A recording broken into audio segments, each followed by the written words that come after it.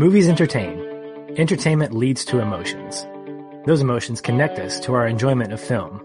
And that is why we exist, to focus on the emotional connection more than the technical merit. Because every movie makes us feel something. What's up, feelers, and welcome to another Donut Pick episode of the Feelin' Film Podcast. I'm Patch, and with me, being better than the Gap, is my best friend and co-host, Aaron. Hey, buddy. Hey, I don't know if that's actually accurate or not, though. Are you? Well, I'm going to hope that you're going to be better than the Gap. I will be if Ryan Gosling comes and teaches me. Well, as long as you don't have a wallet that has Velcro, I'm going to be a happy camper. We're good there. Okay. Okay, so in February, we tasked our patrons with choosing a romantic comedy for us to talk about in honor of Valentine's Day. And by a runaway vote, Crazy Stupid Love came out on top. I definitely can't say I'm surprised. This movie has a ton going for it, and we're excited to give it the love it most certainly deserves. We also want to thank you guys for being patient. We know the last couple of months have been kind of crazy for us, and with people getting sick and having things taken out of their body, sometimes episodes just don't get recorded. So thank you for being patient with us. And Aaron's giving me this weird look. Would you say that I had an out-of-body experience? You had something out of body. I don't know what it was. We should talk sci-fi at some point about that. We should have done Inner Space the week that I got my appendix taken out. Oh, man, don't put that in my head. That's going to be I'll send out a call to our Facebook group saying we should do Inner Space at some point. There you go. Just anyway. Well, with that said, Aaron, why don't you go ahead and get us started with your one word takeaway? And just as a reminder, spoilers abound in every one of our episodes. So please go watch this movie for the sake of just pure enjoyment, but also to join in the discussion, or at least a good listening of this discussion. So anyway, Aaron, what about your one word takeaway and your initial thoughts? Okay, well, a little background. I had seen this film previously when it first came out, and I remember enjoying it. I was looking back at my Letterboxd reading of it when this came up, when it won the poll, and I found out that I had given it 3 stars. Okay, that's cool. I enjoyed it. I remember the parts with Ryan Gosling and Emma Stone and the abs. That's basically all I could remember. Well, I then watched it again for the podcast, the first time we were going to cover it back in February, and I really enjoyed it quite a bit. I reacted to it on an emotional level, and I felt like it was more of like a 4-star movie to me. It just didn't quite reach greatness, but it was really, really good. This most recent watch happened a few days ago. In preparation for this, I wanted to refresh myself on it again, and it is now a 5-star movie for me. So I'm going to tell you right up front that I have, over the course of this last 2 months, watching it twice, I've fallen in love with this film. And the main reason is my one-word takeaway, and it's going to inform a lot of my comments during our discussion. And I wanted to make sure the listeners knew that's where I was coming from. And that is, my word is personal. And the reason for that is I feel like I can see myself in almost every single one of these characters at some point in my life. I feel like I've been Cal. You know, I've been every single one of them along the way. And mostly it's my relation to Cal and his current situation, this divorce that is happening upon him, this personal situation that he's dealing with. It feels like such a realistic portrayal of marital problems and how taking a marriage for granted and becoming complacent can slowly snowball and lead to growing apart.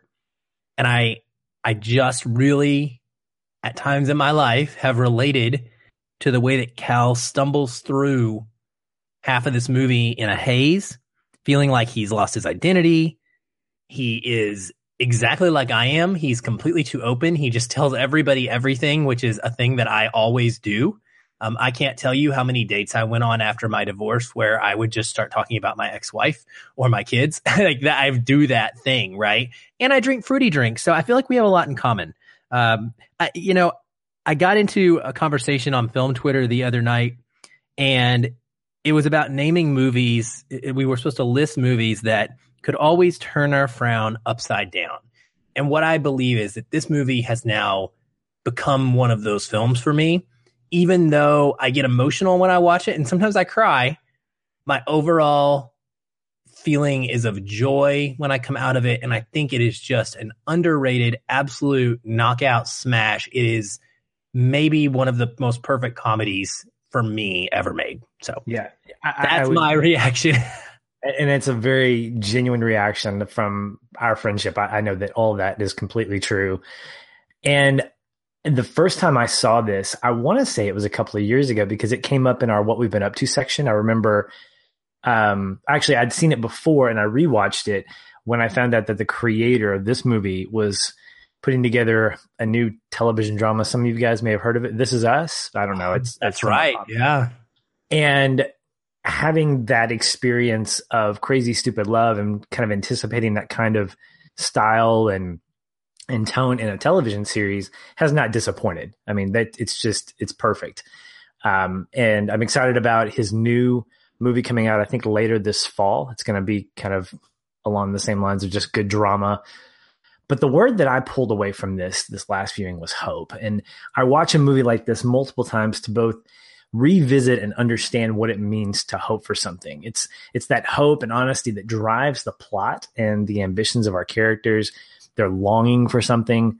And this wow factor comes from the fact that I laugh so much each time I watch it. I mean, this is a very approachable movie. It's a movie that you can just enjoy for the sake of entertainment and enjoy for the sake of learning something. I mean, there's just a lot to it, and you don't really kind of pick that up when you hear about it. It's like, oh, Crazy Stupid Love, Ryan Gosling, Emma Stone. That's probably going to be some good chemistry there. Oh, Steve Carell, he's a funny guy. Yeah, I'll try that. Oh, and yeah, Photoshopped abs. That's a really funny line. Those are just probably the highlights and very minimal highlights of why this movie is so fantastic. I mean, just taking the opening two scenes that introduce our four main characters, it's phenomenal. I mean, absolutely just, okay, we're in it. You've got Steve Carell jumping out of a car. You've got Ryan Gosling hitting on Emma Stone with potential high school pickup lines. It's just fantastic. And so I love that at the heart of this is it brings us more than just this fun entertainment. There's just so much about it that you can take away on rewatch after rewatch after rewatch. And like you, Aaron, it just makes me feel happy. I feel happy after watching it. I want to share it with people that are kind of looking for something to just not really get, mindless entertainment, but for something that just, I want to feel good. Like, all right, pop that in because it's really, really good. Absolutely. And, I don't normally like to quote other people, but when I was reading Ebert's review for this film, it's a habit I've kind of gotten into recently. I like to go back and see what he has said about movies. More often than not, we end up lining up on our thoughts. And of course, he said things pretty much the best way you could ever say them. And he expressed himself in a way that I feel like fits what I would want to say. So I'm just going to read something he said. He said, Crazy Stupid Love is a sweet romantic comedy about good-hearted people. That's key. It's what you're talking about. Good-hearted people. Imagine that. No snark, no raunch. It has a lot of cynicism, but that's employed only to be corrected. Nobody here wishes anybody ill, and the movie comes out foursquare in favor of marriage. Yes, the characters commit adultery, but they learn to their relief that they were mistaken. Patrick, this movie doesn't exist in 2018. This movie, this type of story is so far removed. It is so rare. It's a unicorn out there. And especially in this genre of comedy where I hardly even go see comedies that are screening for press anymore because they're all sexualized raunch. Even if they have some emotion behind them, they have to get that in. I was watching Rampage the other night.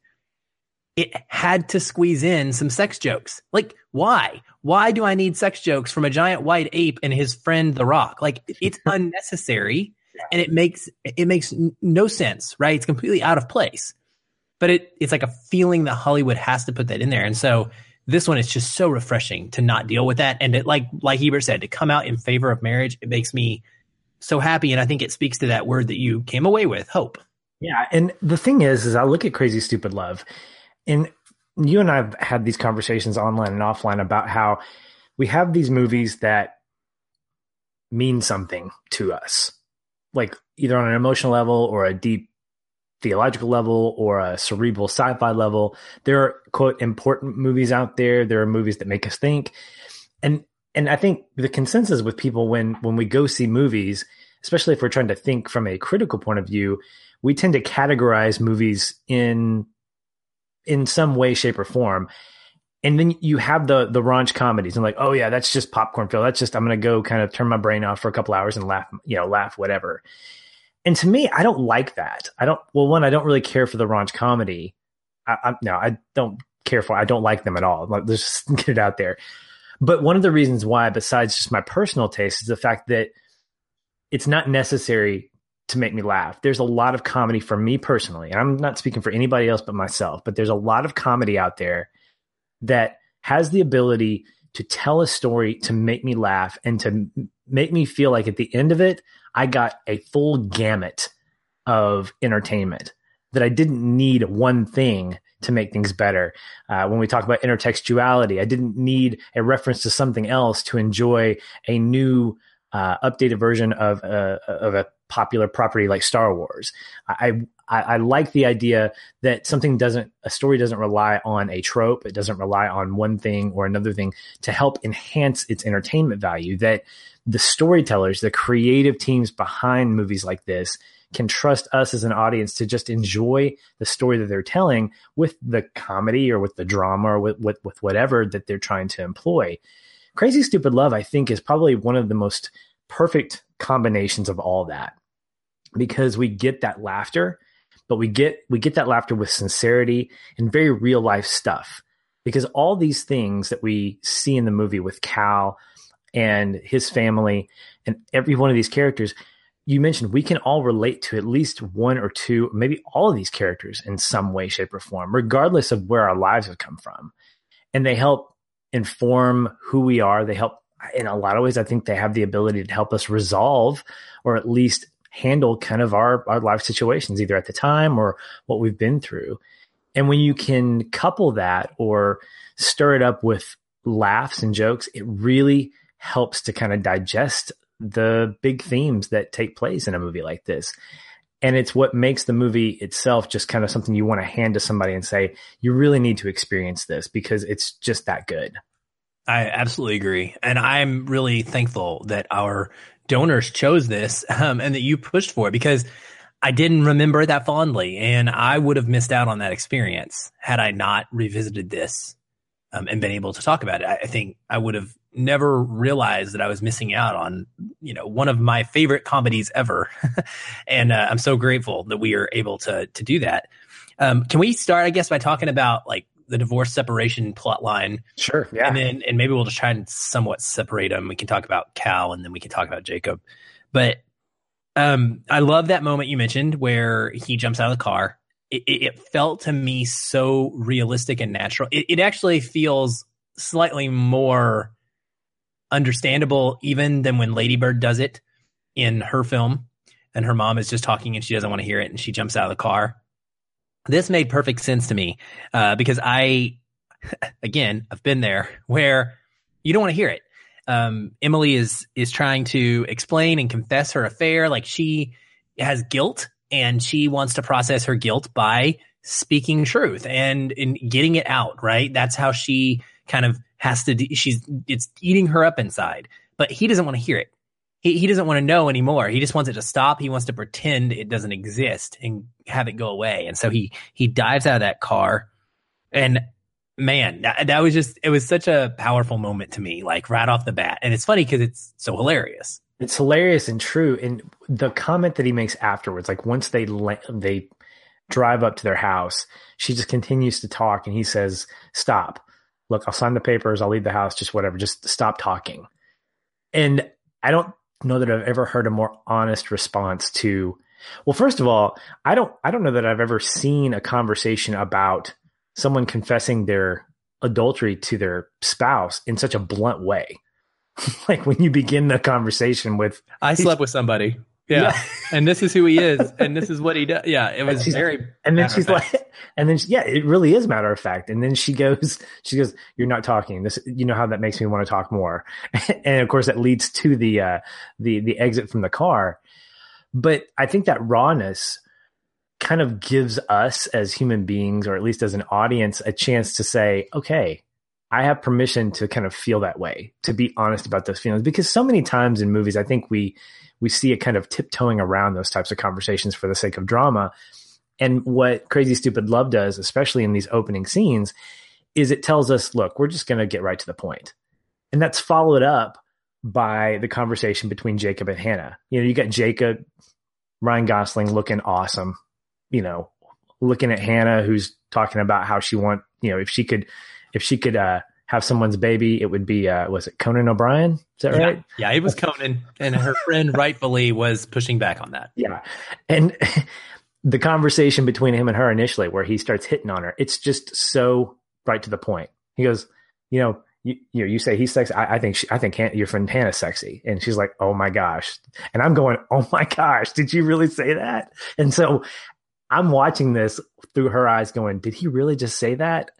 And I've got to believe that their chemistry specifically, there had to be some ad libs there. Maybe not. I don't know. But it just felt so to the point that you're not beating around the bush. And I love the fact that the movie just is very much unapologetic about that tone. It is. And the wonderful thing I think about both of these couples, Cal and Emily, and the film's cast perfectly, but all the way across the board. I can't find a single performance in this that I would replace. I think it's wonderful. But Cal and Emily, and then what is it? It's Jacob and why am I blanking on Hannah? Hannah. Both of them have those fun kind of moments, but there's so much sincerity in these couples. We have the scene where Emily calls Cal for help with the pilot light. Oh gosh, I love that later scene. In the film, right? And if we were doing connecting points, these are some of the scenes that actually would be contenders for this for me. And he's actually standing outside the house in the bushes, watching her through the window, and he's walking her through it. And it's just so moving to me because they both are, they're so close and they're so far apart. They're struggling with this distance they've created between them, but emotionally speaking and spiritually speaking, they're still connected. Yes. Shows so much. It really does. And it shows that they want this to work. They want the reconciliation. They want it, but they're fighting because they feel like they can't. Yes. And that's it's this duality that is played out so perfectly with this couple because they're fighting for something that they don't know if they have hope for. It's like they want each other, but they can't get past the fact that there's someone almost quite literally between the two of them. I can't remember his name either. David Lindhagen. David Lindhagen, yes, the David Lindhagens of our lives. 6 degrees of Kevin Bacon. 6 degrees of Kevin Bacon. Oh my gosh. Kevin freaking Bacon, man. What are you doing, right? So perfect, though. I know it is, right? When you find out it's Kevin Bacon, you're just like, please. Of course it's Kevin Bacon. Oh, Kevin Bacon. Yeah. You would be, you wouldn't it? Oh. But you've got this desire to want things to work out. But the obvious fact is there is a roadblock. And it's something that we don't know if they can get over. In fact, I'm not quite sure at the end of the movie if we get that resolution. I think we get that hope, but I think we don't necessarily get a resolution. Like we don't see them together, like reconciling. We do see them talking and being friendly. And so there's the hope of that. But I kind of like that. I kind of like that it leaves it open-ended because it tells us that there's still a lot of work to be done, that the story doesn't have to end happily. It doesn't have to end with everything wrapped up. It ends with a step forward. Yeah. And it shows us steps along the way because even though it ends up being a funny scene and it drives the plot forward by introducing Emily to a mistress, the moment where they're standing outside Robbie's teacher's door at the parent teacher conference and they're on opposite sides of the door in chairs. I love the framing of this scene. And it's another one of those sincerity moments where they're having a conversation.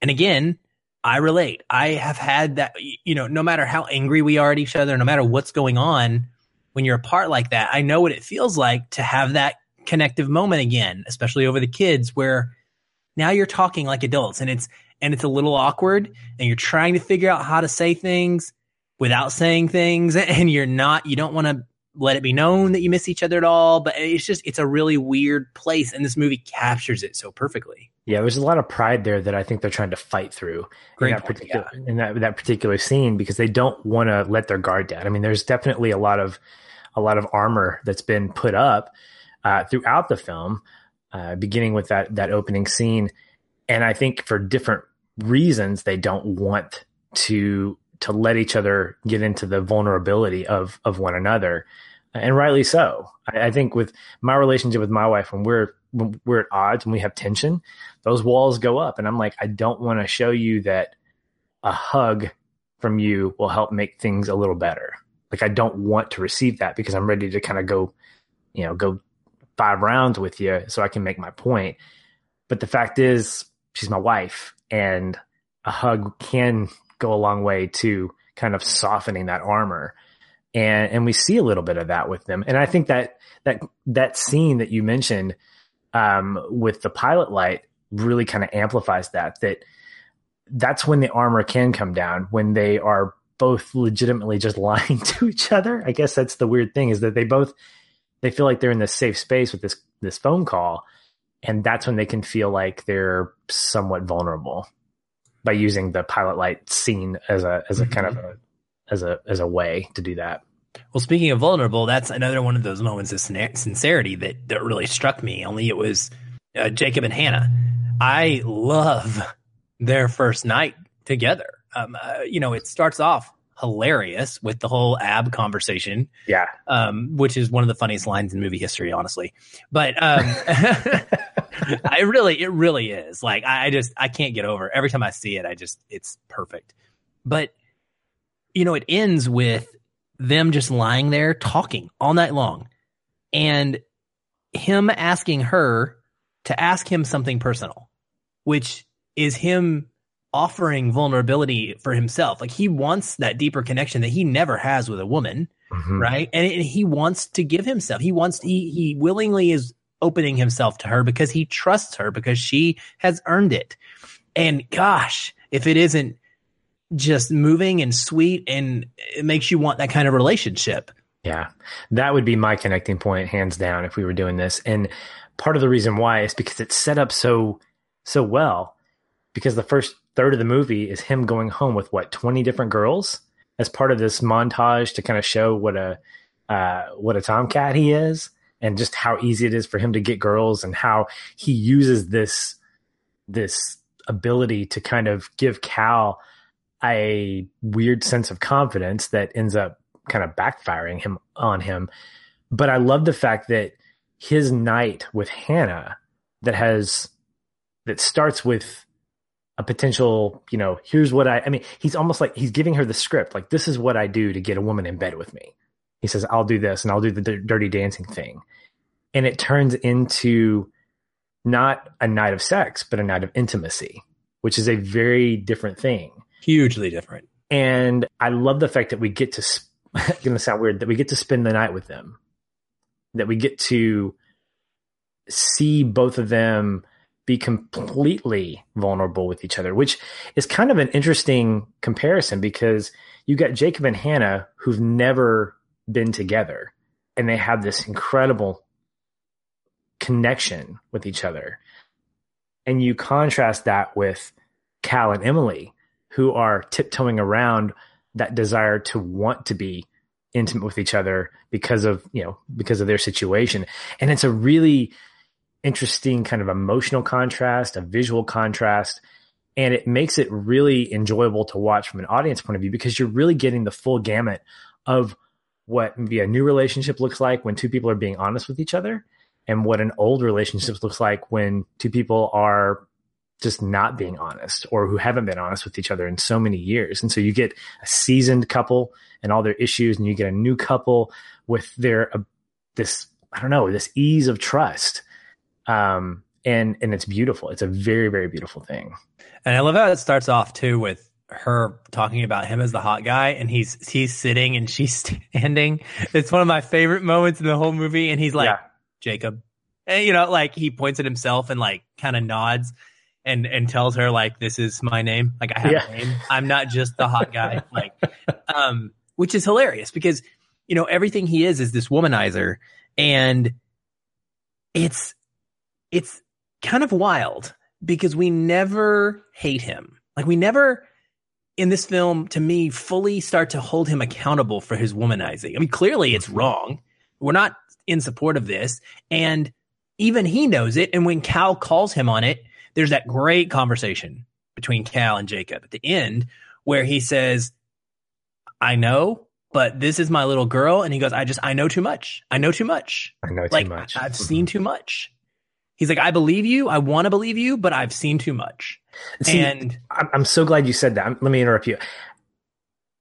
Those are the exact lines that I think he could say to Emily. Like that's what he would say to Emily too. I know, I trust you, and I get it, but I've seen too much. And it's just like he could have been saying that to Emily, and that would have been the nail in the coffin. Like we're done. And I'm so glad that he said it to Cal, or not Cal, but to Jacob. I don't know. I don't know if there was something really interesting about that set of lines where what if he were saying that to Emily? Because those lines could have fit into their relationship and what they were dealing with. But instead he turns it to Jacob, a person who we have actually fallen in love with as an audience. And yes, we probably, morally speaking, know what he's doing is wrong, but he's so charming and he's so sincere about it, which I don't know if you can be that way. That's kind of a weird thing to be sincere about being able to have the confidence to take any girl home with him. No, that's obviously not the case. But at the same time, his relationship with Cal, as a result of that, is kind of a good thing. We're kind of rooting for them. We're kind of rooting for the fact that Jacob, his mentoring of Cal is to boost his confidence. And maybe the womanizing is sort of a kind of a side note. Like, hey, that's okay because we want Cal to be a man again. Well, I would say this, a couple things. One, having a teenage daughter. Me putting myself in the shoes of Cal in a position of trying to decide would I be able to forgive Jacob and trust him, it would be very difficult. But it's also a step that Cal has to take, kind of tied to what you were talking about with Emily, like him trusting Jacob despite what he has seen of Jacob, but knowing Jacob's character is a precursor to him being able to now trust Emily, knowing what he knows and being able to move forward, right? That's a great point. He's got to forgive her despite what he's seen because he knows her character and he knows her heart. And he does it with Jacob, and I think it makes him a lot more able to do it with his wife. And so, I mean, I admit I would have an incredible hard time with this.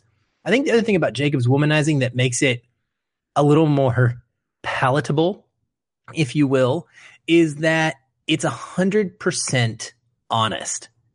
He never lies. He never cheats about it. Like he's completely open about what he's doing. He's open with the women and he's open with Cal, and he never pretends.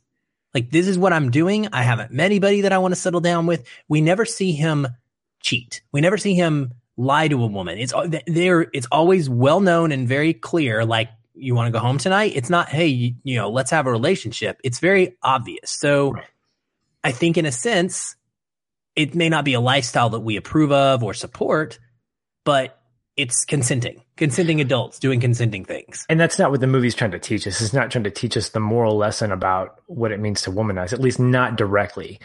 It's, at the very least, it's trying to use that in a way that says, okay, well, what if it was your kid? And I think that's probably one of the most interesting things about Crazy Stupid Love is that crazy twist at the end that I didn't see coming. And I'd actually forgotten about it until I rewatched this. I was like, oh, that's right.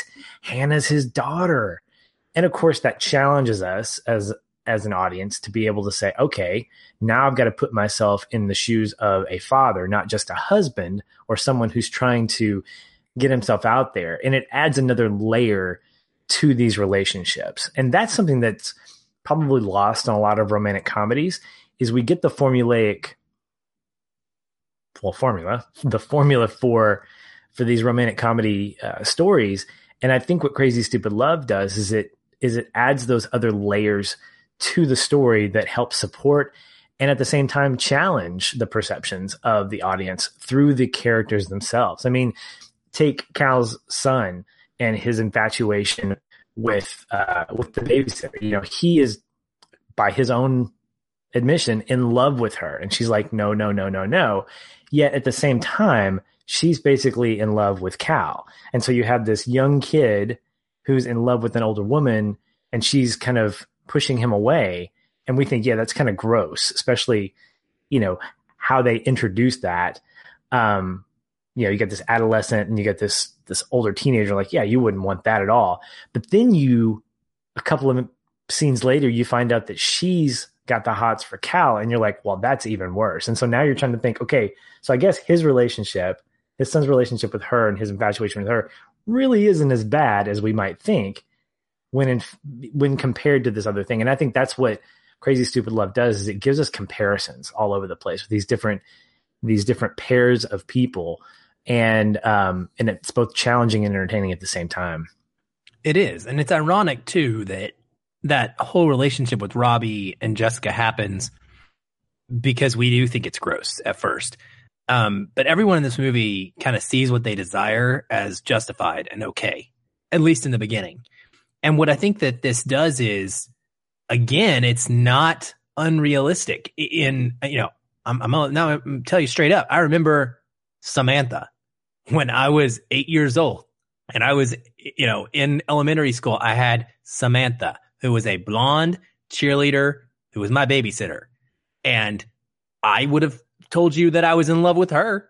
Absolutely. 150% truth. Like, I thought she was the woman of my dreams, So this is a realistic scenario. And what it does is it gives us a vehicle for that conversation, for where Cal and Robbie get to talk about it and get to have a discussion about what love is and how they approach it and work through their own things that are both going on simultaneously and grow from it. I mean, as much as the worst part of this movie, if there is one, the potential scene that everybody kind of groans about sometimes is the high school auditorium, or whatever it is, not high school, but like, I guess it's like a middle school graduation where Robbie's giving a speech and Cal gets up and interrupts it. It's kind of cliche, but because of what he's saying and what that means to the story and to the character, the heart of the characters, I have no problem with it. And I really enjoy the direction it goes. And I don't think we would have that without these weird relationships. And then we also get the cool moment at the end of, I say the cool moment of a teenage girl giving naked pictures of herself to a younger teenage boy. I would kill my daughter if she did that. But at the same point, it's really hard not to find that. It's normally just such a gross thing. It's so disgusting. But I don't know. In the context of this film, it feels ridiculously sweet and meaningful because of what they've been through. Yeah. And that speech asks a question to us about the belief in soulmates. I know that there are a lot of movies out there, a lot of stories that really kind of hinge their importance on soulmates. I remember watching, what was it? I guess it was Good Will Hunting with some friends of mine. And the next day, this was in college, we were in the caf, and someone came up and said, "Do you believe in soulmates? Because that's kind of cool. I think that's kind of neat."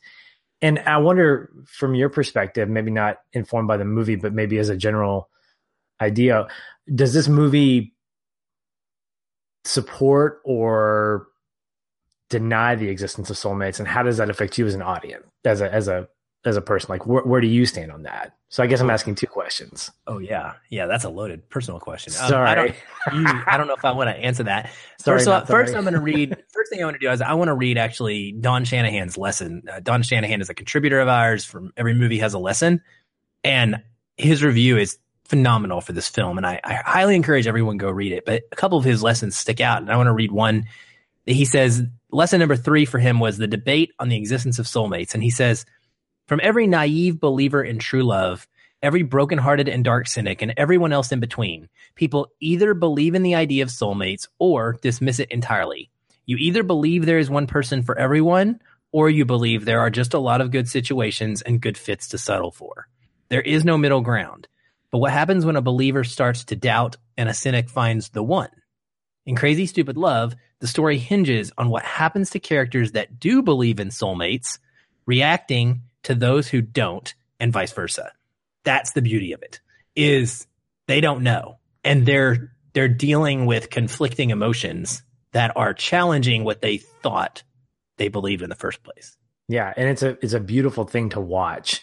And I say that with as much sincerity as I can because it's kind of tragic. I mean, you have a guy like Cal who almost every chance he gets, whether he means to or not, talks about how he's been in love with his wife since high school. They were high school sweethearts. He's proud of that. He's proud of the fact that they've been together for so long. And the fact that they are now on the verge of divorce completely shatters that idea that she may not be the one. Or if she is the one, what did I do to screw that up? And then you've got Jacob, on the other hand, who, until he meets Hannah, is completely about the one night stands, granted consensual with every woman that apparently he meets. And then he's challenged with that one intimate night with her to think, well, maybe she is the one because, oh my goodness, I can't stop thinking about her. Is this what that feels like? And I love the fact that perceptions are challenged. We've talked about this on the show several times. When our perception as an audience is challenged, or when the characters themselves go from one thing to another, that's what makes them rounded out. And I think that's the growth of both Cal and Jacob in this comedy that was so surprising, is you don't necessarily expect such a rounded out, almost 180 from both of these guys that leads to a sense of wonder. You know, can Cal love Emily, and if they ever got back together, was he now fully committed to the fact that, oh yeah, she was my soulmate, we just had some bumpy ground? Or does he have a different vantage point of saying, I'm choosing to be with her in spite of that, in spite of everything? I think I'll answer your question, and I'll say it like this. I do not believe that there is a soulmate. I guess I would say I land on where Don Shanahan's second lesson in his Crazy Stupid Love lands, which is fighting for love. And I'm going to read this one too, okay? Because this is what I believe and how I approach this. Pat Benatar was onto something when she says love is a battlefield. Absolutely. Winning the love of another is not easy. Devoting yourself to them and maintaining that love is even harder. The fight for love is a challenging roller coaster that is sometimes beautiful in its successes and other times ugly in its mistakes. Who are you willing to fight for in the name of love? What are you willing to fight for? To what lengths are you willing to fight? Knowing those answers about yourself is important, but following through with your actions, whether you win or lose that battle for love, is bigger. And that is what the characters do. That is what Robbie does, whether it's the awesomely hilarious Scarlet Letter scene or the speech where at the end he still has to just proclaim his love for Jessica. That is what Cal kind of ends up doing. It's what, Jacob does when he throws away his entire lifestyle to be with Hannah. And so this is where I have come to in my point of life to believe. I believe in fighting for love. So I think you choose your soulmate, essentially, and you make the effort to ensure that it remains that way. And it is a two-sided event where two people have to jointly choose every single day to continue doing that. And it requires sacrifice. And you're absolutely right. This movie gets it. Mm-hmm. When my wife and I were going through our premarital counseling, one of the things that I remember clearly from our pastors, he said, here's one thing you need to know. If you're looking for your soulmate, when you get married, that's your soulmate. And what he meant by that was the choice you make to marry someone is the choice to be with that person for the rest of your life. And the commitment to fight for your marriage, fight for your spouse, fight for that fidelity, fight for that intimacy is what defines your soulmate. And he would say, if you haven't found your soulmate by the time you got married, you have found your soulmate, because that's who it is. You've chosen to marry this person. That person is now the one you are with. And I think that says a lot about the importance of marriage and how valuable it is. And Crazy Stupid Love what I think I adore about it more than anything is the importance that it places on marriage and that commitment to just be with someone, not just out of legal obligation. I mean, I don't think that's ever mentioned at all, but the fact that Cal and in a lot of ways, Emily articulate in kind of roundabout ways that it's worth it. It's worth communicating with each other just how much you are crazy, stupid, in love with each other through moments like conversations about a pilot light, through scenes where Cal is taking care of the yard. I love those scenes. I think that's so awesome. The fact that he's late, he's trolling through the backyard, putting fertilizer out and aerating the lawn. He's doing things to make sure that his wife is cared for. I mean, that's a huge thing. I don't see that a lot in movies, even with relationships that are being portrayed as being fought for. That's just good husband-wife stuff right there. And that's something that doesn't get articulated a lot on screen. So seeing that there is just really wonderful. It is. And, I think another part of that is it leads into one of the most amazing scenes in movie history, in my opinion, which is that picnic, right? Where everybody comes together and the realizations start happening. And this is them fighting for love in their various ways. One thing we didn't mention, because it's not really a huge plot line, but I also enjoy the best friendship that they have with the other couple and how Jessica's parents and how they kind of are forced to take sides. That's very realistic. Mm-hmm. And so at this picnic, when everybody gets together and they're all kind of jointly coming to their realizations about who is who, and they're trying to process things like, wait a second, Jacob is Hannah's boyfriend. And all of this is happening at once. And then boom, there he is. David Lindhagen. Everything changes. Jacob, dude, I mean, I'm telling you, I'm not, if I was, Ryan Gosling is an amazing man. That's how I'm going to put it. Okay. That's all I'm going to say. He's an amazing man. And the way he is in this scene is so perfect because there's all this infighting and arguing. And then all of a sudden he says, "You're David Lindhagen?" And he just says, "Okay." And the way he says it, the way he drops his head down, he immediately starts to take off his ring. And then bam, it's 100% collective attack on David Lindhagen because he caused all of this, right? Yeah. And in essence, it's not all on him. It's on Emily too. But like, that's how they see it. And it's this joint coming together moment to go after him where, I adore this whole sequence so much. And it's them fighting for love, Yeah. Well, and he represents that wedge. He represents that conflict in such a hilariously personified way. I mean, you're right. It's not just his fault, but really the movie needed someone. It needed a scapegoat to create that great, hilarious moment to articulate visually what everybody was feeling. Like, we got to fight for this. And David Lindhagen is the both literal and figurative conflict that we need to resolve right now. And it's perfect. It really, really is. So I want to end kind of by saying, is there a more perfect on-screen couple chemistry-wise than Ryan Gosling and Emma Stone? And this is where I was going with, I'll take either one. Like, at this point, I mean, these two are perfection to me. And I love that this movie, in hindsight, I think I'm going to build this in a way when people start complaining to me again about La La Land's ending. I'm just going to be like, look, just go watch Crazy Stupid Love, okay? Because then you get your Sebastian and Mia little fantasy where they end up together. And you can just like both, okay? So you have them together, be happy. But honestly, I could watch these two together all day long. I mean, it is absolute effortless to me, the way that they interact with each other. Well, I would say we should do a top 5, but I know what your number 1 is going to be. So I guess we can just get rid of that. But I agree. I mean, I definitely agree they are up there and may be my number 1 just because they feel like a couple. They feel like an on-screen couple. Well, they are an on-screen couple, but they feel like a couple in real life because of the fact that they just play off each other so well. Maybe it's the writing, but I think more than anything, it is that chemistry. And it doesn't surprise me that you see them later in La La Land doing their thing because they are just so fantastic together. Yeah, I love them.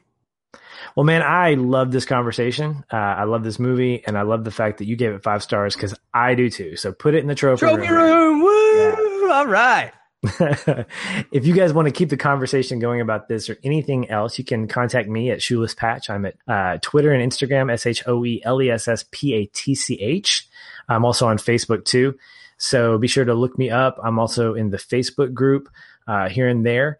And if you want to find out more about the show, if this is your first time checking us out, welcome. You can check out more of the episodes, writing, the things about movies, and all that good stuff at feelinfilm.com. Aaron, what about you? Where can people find you? Twitter, Instagram, Facebook, all over the web at Aaron L. White, AARONELWHITE. I'm also tweeting from the Feelin' Film Twitter account, and then very active in our Amazing Film Facebook discussion group, which I just said backwards. Please come join that. It's a great place where movie lovers of all types come together, cinephiles, blockbuster lovers, and talk about movies all day long throughout the week. Great conversation pieces happen and friendships are developed. So it's wonderful. I'm really looking forward to this run we've got coming up here. I feel like everything we've been doing on the podcast has been something I'm excited about, which is a great feeling. We had a really awesome string of in-theater movies, and now we're going to pull away a bit from that and continue with some at-home picks. And hopefully people will be able to definitely catch up with these. Next up is going to be our regular scheduled episode for the week. That's Warrior. Jason Kroll is one of our super donors from way back when we first started our Patreon account. And he is Patreon account, and he is going to be joining us to talk about one of his favorite movies and one that you and I both have a great affection for as well. So that should be a lot of fun. Also, just a quick note, you might have seen this in your feed, but Billy Mitchell, the world record holder in Donkey Kong, simply had his records taken away for cheating, essentially. And about a year ago, Patrick and our friend Francisco Ruiz of the Retro Rewind podcast got together and had a discussion about a documentary that tells Billy Mitchell's story. It's called The King of Kong, or as Patrick said recently, now we can think of it as The King of Con. But that episode was a part of our old show. We had a little sister project called Feelin' Film Plus that no longer exists. So what we did is we put this episode into the main feed so that you all had a chance to listen to it and enjoy it. The King of Kong is a wonderful documentary. Even knowing the history now, you can watch it and just see how much of a goofball Billy Mitchell was and kind of like shake your head at him the whole time, knowing that he's lying. But it's worth a watch for sure. And this is a great conversation between those two. So hopefully you guys will check that out. All right, Aaron. Well, thank you again for being a part of the episode. Everyone listening, Aaron, always a pleasure to have this conversation with you, and stay positive. And keep feeling film.